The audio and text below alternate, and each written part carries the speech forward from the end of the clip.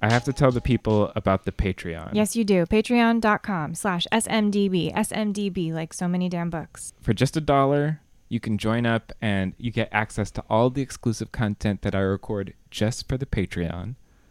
Also, you get to join the book club. Oh, The So yeah. Many Damn Books book club. It's been some of the best conversations I've had about books. It really always sounds like a blast. I'll usually like come home and just hear like giggles coming from the library. So it's a great time. You should join. And I would love to have more people join the fray. You may or may not know that Christopher runs this whole show himself on the hosting side, on the technical side, everything. This is a one-man show, truly. He does it all. Support your boy Christopher. Even at the dollar level really helps. So join up. Patreon.com/SMDB. I'd love to have you. Patreon.com/SMDB. On with the show.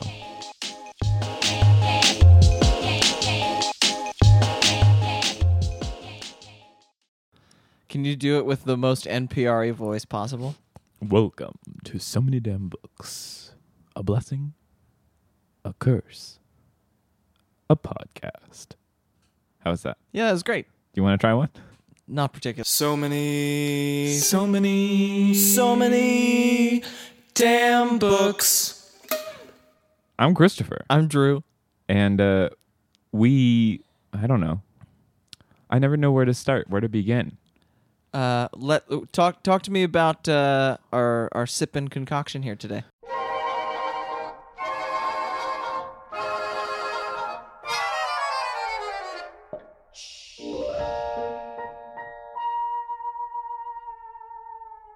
I got lazy and actually even made you go get the ingredients for it.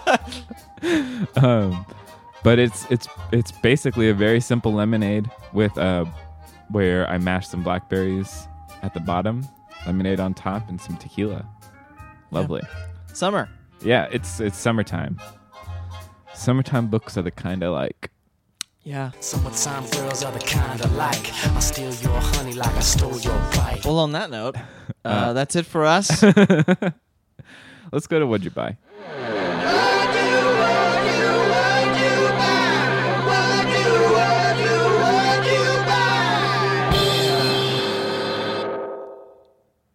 What did you buy? Well, I'll tell you. I downloaded the Mornings on Horseback audiobook. The David McCulloch book about early Roosevelt life. Oh, cool. So it's kind of like stuff leading up to his presidency and his parents. And it's narrated by Edward Herman again. Nice. One of your favorites. Yeah, he did Roger Ebert's, and now I get to read some Roosevelt life told to me by him, which is really nice. It makes for great walking in the morning when the sun rises up. Ooh. Reading. Nice. You get a nice feeling of like it's the beginning of his life. He's got so much that he's going to accomplish, and you're just walking on to work like, me too, Roosevelt. All right. What about you? I picked up a copy of Ryan North's new brilliant Shakespeare Choose Your Own Adventure, Romeo and or Juliet, Oh, yeah. which has something like 4 quintillion possible story paths. Sure. There's an unlockable character. I have no idea how, but I'm into it. Okay. Have you done it a couple times? Have you gone through it? I've only gone through once so far. Who did you end up with? Oh, I went with Romeo. I went down Romeo. Okay. And Cool. then I feel like, because you can switch back and forth, you can do all sorts of... It's beautiful. I can't wait. But anyway, other than that, we have a joint What'd You Buy / receive as well. Leslie Bloom's Everybody Behaves Badly. Oh, yeah. This is that new Hemingway, about how he wrote Sun Also Rises. Is that right? She's the first female biographer, I think, of Hemingway, which is pretty cool. That is cool. Finally, he's getting his due. Yeah.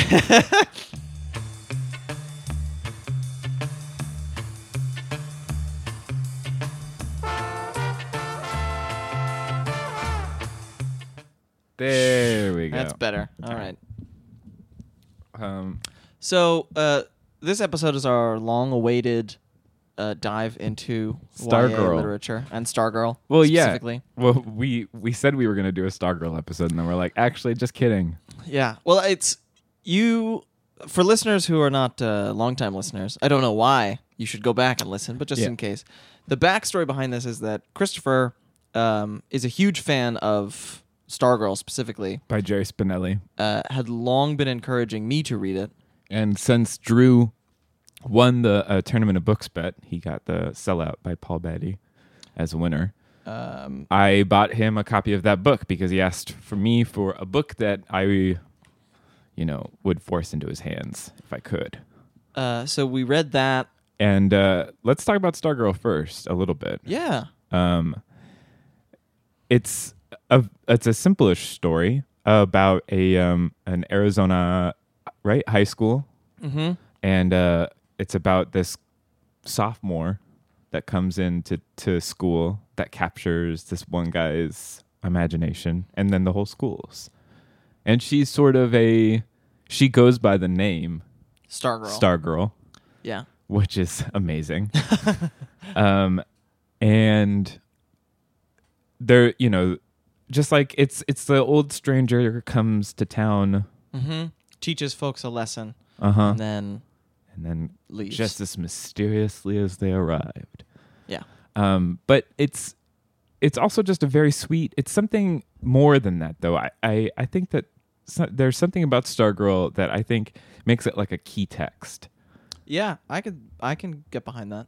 And I think the first time that you read it, especially if you're reading it at the right time, like if you have an 11-year-old in your life, make sure they get a copy of Stargirl, because it's a nice distillation of fitting in and what you do to fit in, and how like trying to fit in is okay in some ways. Yeah. But also in the ways that's like make sure you understand why you're doing it. Right. There's a lot about identity, both in the sense of your own and then the identity that you present, and like being okay with somebody else being themselves, even if that runs contrary to how you think they should be. So, and I think that, you look at Stargirl and it's if you're wondering like what makes a YA novel specifically YA, I think it's partially a teenage character as your main character. Yeah. But also I think most YA, or at least the ones that have captured the public's imagination, are the ones that have to do with identity. And so the deep dive into identity is really what makes Stargirl stand out as to me like the paragon of the genre, of like the beginning of what modern YA is. That's interesting, because to me, and we can talk about this a little bit more once we talk about Bone Gap specifically and what it is. But it feels to me like classic YA in a way that modern YA. I don't think modern YA could have happened without books like Stargirl, but it also feels like modern YA has evolved and changed into something. And looking back at a book like Stargirl, which I didn't read much, Jerry Spinell, I didn't read much YA in school. I came up on Boxcar Children and Roald Dahl and everything, but then and they made jumped pretty swiftly. Yeah. I think there's a lot to be said. I mean, this came out in 2001. Which I believe, that's before a lot of the current crop of absolutely of any of the YA authors. It's an example of all of the new forms that it's going to take. Yeah.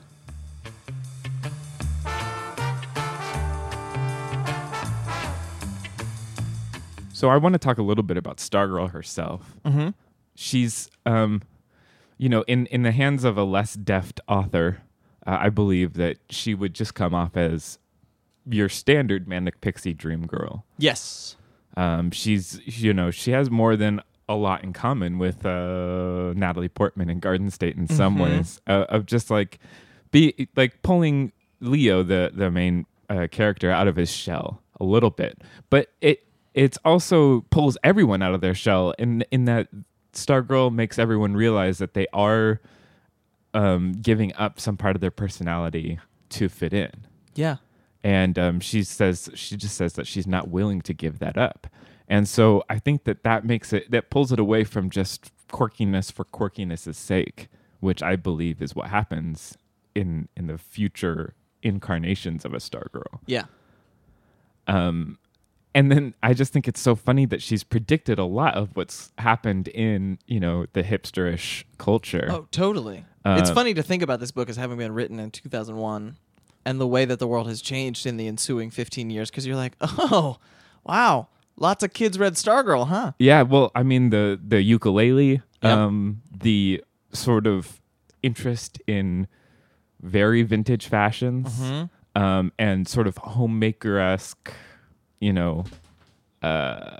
touches. Yeah. Sewing your own clothes, that sorts of thing. And then I think it's really funny that Jerry Spinelli somehow with his crystal ball predicted the rise of food truck culture because it's Stargirl's one dear wish, in sort of the same way that Holden Caulfield wants to grab people from falling off the out of the rye. Yeah. Her thing is she wants to feed hungry people in her food truck. Her fleet of silver food trucks.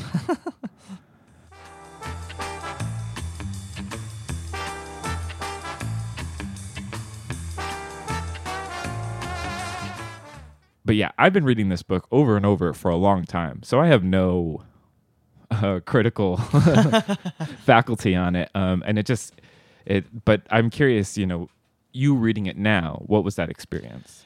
It's that thing where I struggle to look at books, this Fault in Our Stars, any book that is set in high school, that's using high school characters and sort of getting at what life was like in high school. Mm-hmm.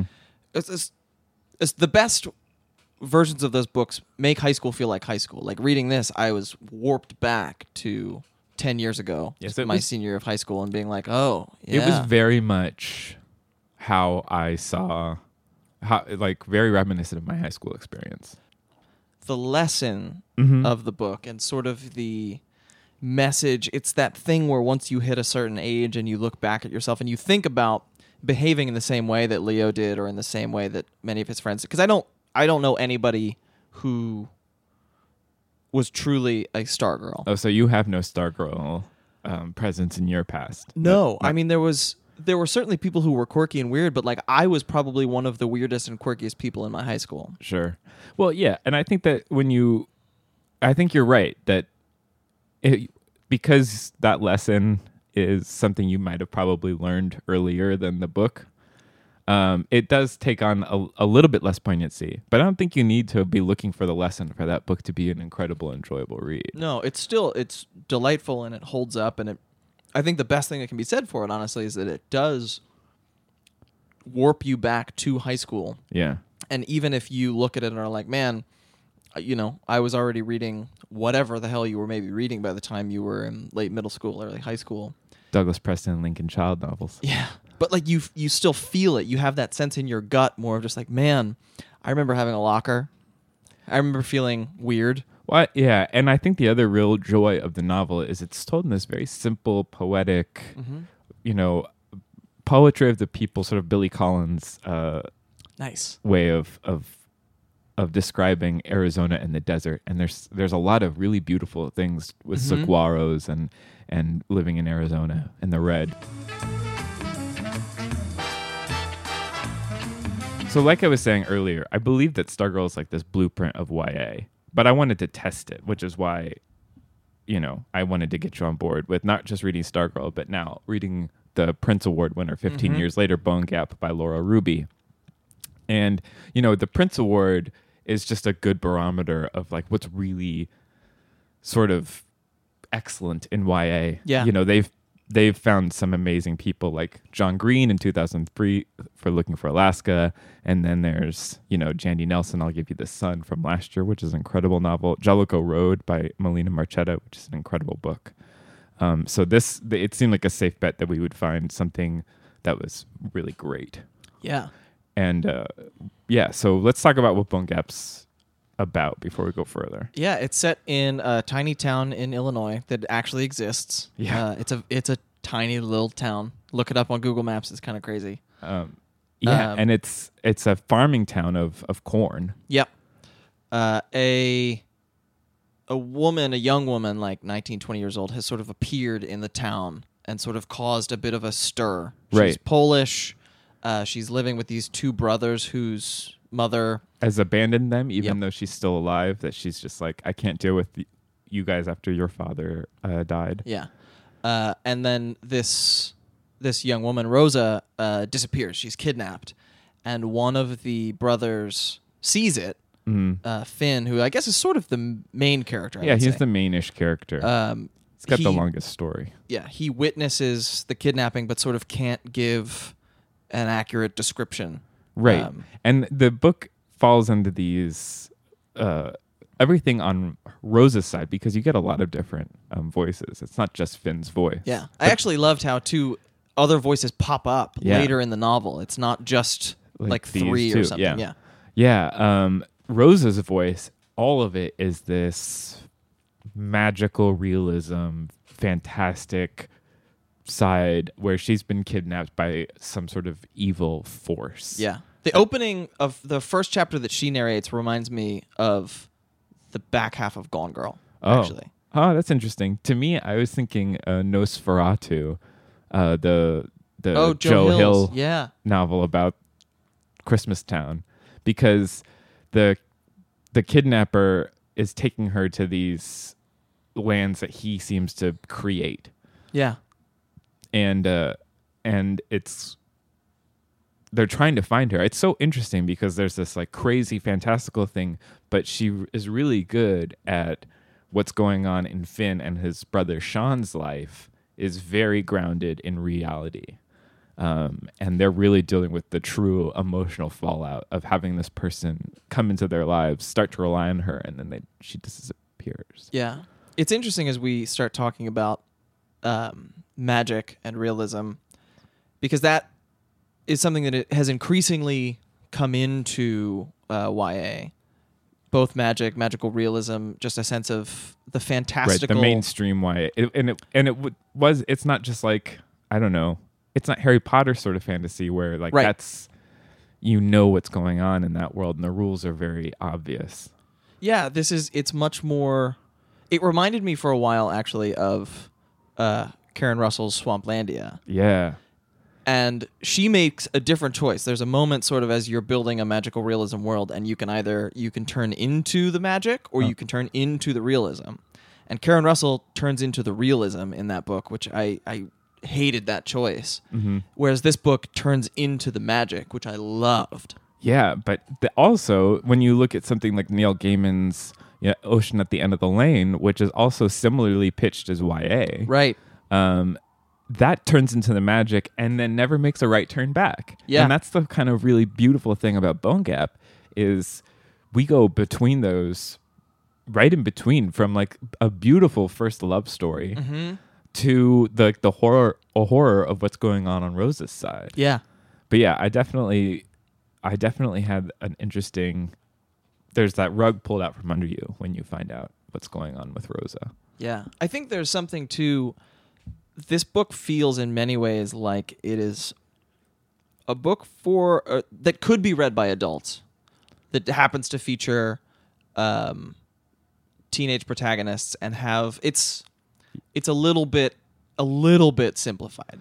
Like Yeah. it doesn't have the depth of character development that you'd expect from a 900 page. Yes, a 900-page novel, but those don't even, I don't know, like it's, to me, this is one of those things that truly proves that YA is it's a marketing, it's like, I want to find the audience that would think this was the coolest. Yes. And I think that what might have hobbled books in the past by getting the YA mark, I think it has become like an actual really strong sense of discovery that you can put anything there.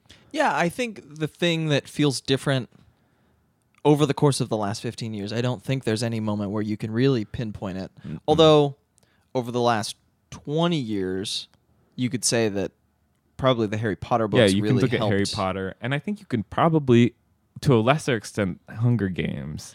Yeah, well, the thing about Hunger Games is that felt like that sparked an increasing darkening, whereas like Harry Potter sparked, hey, YA books are for everybody. Like anybody can read this and get as much out of it as anybody else. And then Hunger Games feels like it sparked the dark, gritty, let's not hide how terrifying the world is. I think, this is near and dear to my heart, this conversation, because my mom works at a high school library, and she's constantly having to straddle this line of like, when do I recommend which books? And I think that that's really why this conversation happens is it's just like, how can I get the right book into someone's hands like that is going to be like either as challenging as they're going to need it to be, or as like good storytelling as some of these other things are. Yeah. Where some things are just like action sequences. Like I feel like Maze Runner, which tried to capitalize. I think that there's this way that like the wrong lessons can be learned, but absolutely, ultimately it's just like, what stories are you looking for? And I wouldn't want to say that Maze Runner isn't also like probably great in whatever way it is.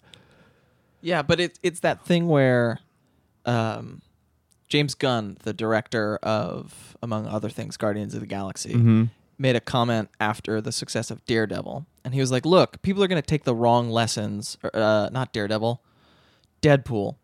They're going to take the wrong lessons from these. Like the idea that you can write sort of like weird, goofy, smart one-off, and they're going to try to recreate that instead of coming up with the next cool, interesting one-off. Yes. I think it's kind of like the reaction that we get when we're like, oh, it's like Gone Girl. It's like, well, no, Yeah. I read the Gone Girl thing, and Right. now I'm not necessarily always looking to read Gone Girl now. And just like people aren't always looking to read the Hunger Games, the next Hunger Games, or the next Harry Potter. Right. People want to be transported to this new, completely wonderful, crazy thing. And I think that, honestly, when I look at YA, I'm often finding like these are some of the most radically different stories out there. Especially Bone Gap. I mean, I was so drawn in and completely, I read it in a day. I had to. I mean, it does the marvelous thing of taking stories that you think you are familiar with, either from mythology or from history or even just YA that you've previously read or your life. And it does this wonderful thing of making it feel magic, like lowercase m magical. Yeah.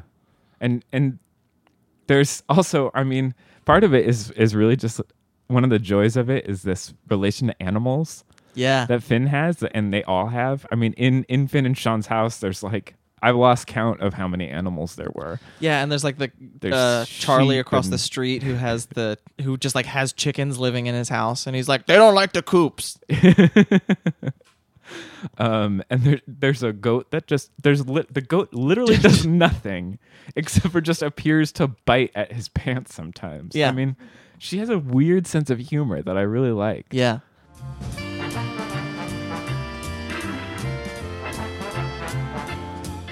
Ultimately, I think if you haven't read Stargirl or Bone Gap, I think it's a really fascinating pairing of novels. Yeah. To kind of see, because they are really similar, even though they seem really different on the outside. They really are both a very focused stranger comes to town and changes these lives of these people. Even like the town reacting to Rosa is very similar to the high school culture reacting to Stargirl. And I will say that the two books do a marvelous job at capturing, admittedly in very different ways, but they do a marvelous job at capturing young love. Yeah, that's true. That's really true. So yeah, Bone Gap, Stargirl, good reads. Yeah. And if you come up with a different comparison of an early, I'm doing scare quotes, YA novel and a present day one. Yeah, we'd love to hear them. Yeah. Or if you also have things that compare to Stargirl, please get in touch. I love that. Yes, Christopher will be eagerly awaiting your emails. Yes. Speaking of cool things we received in email. It's National Audiobook Month, and we got a little treat in our email recently. Yes, the Sweet Bitter by Stephanie Danler audiobook read by her. I guess she actually got a close friend of hers to read it, Yeah, which is pretty cool. which is really awesome. And she really hung out and I don't know, was a fly on the wall for the recording of it. Alex McKenna is the reader, and it's so good. We're going to play just a couple clips from it. One thing from the very beginning of the book and one maybe like 2 pages on it.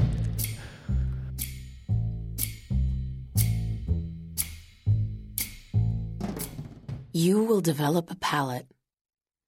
A palate is a spot on your tongue where you remember, where you assign words to the textures of taste. Eating becomes a discipline, language obsessed. You will never simply eat food again. I don't know what it is exactly, being a server.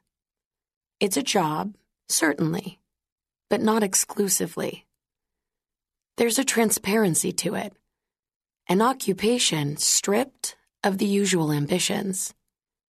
One doesn't move up or down. One waits.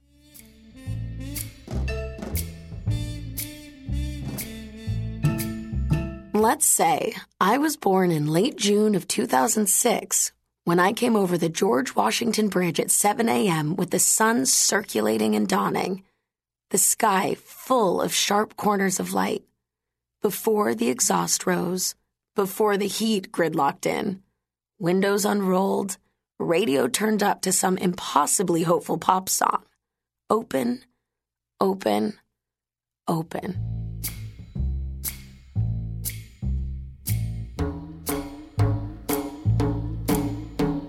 Cool, right? Yeah. Gosh, It sounds her great. voice is great. It makes me want to listen to the book now as a reread. Mm-hmm. Definitely. Well, do you want to recommend things? Sure. Speaking of love, Emma Straub's new book, Modern Lovers, Oh. which has a teenage love story inside of it that also manages to capture the feeling of being like a junior, senior in high school and falling in love while also like with one eye to what's coming down the line for you. But it also, at the same time, is talking about grown-up love and the various complications that ensue when you're approaching 50 as opposed to approaching 20. Sure. And it's about moving out of Ditmas Park, right? Or into? No, it's a community within Ditmas Park. Okay. I do the community kind of Ditmas Park. I love reading about, I mean, there's nothing in New York I like to read more about them themselves.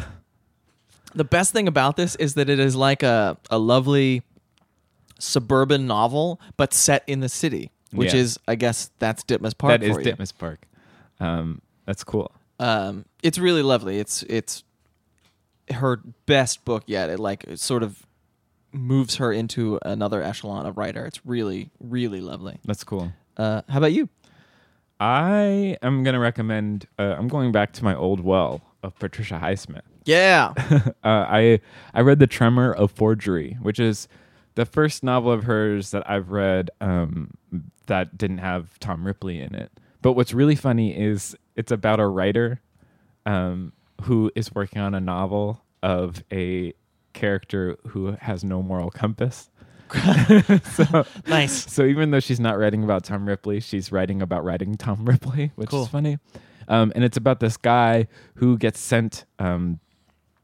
He gets sent ahead of a filming in Tunisia. He gets sent ahead of the film, and he's going to write the film with the director, and then they're going to shoot it. But then the director kills himself in New York. And so he's just stuck out and has all this money that he's sort of was going to spend on the nice life with this director. Yeah. But instead he decides, I'm going to stay here and try to finish my novel. Cool. Yeah, but it's just like, it's just dread. The whole book, you're just like, something awful is going to happen. Yeah. And you're just expecting it. And there's like all these really strange gender politics as well in it. I don't know. I am in love with Patricia Highsmith all over again. And Nice. I am going to start, jumping more and more into her books. It's summer. I think she's like my summer girl. Yeah, that's a good idea. I like that. She's such a horrible person. I'm just like, yes, Patricia, you and me. Yeah.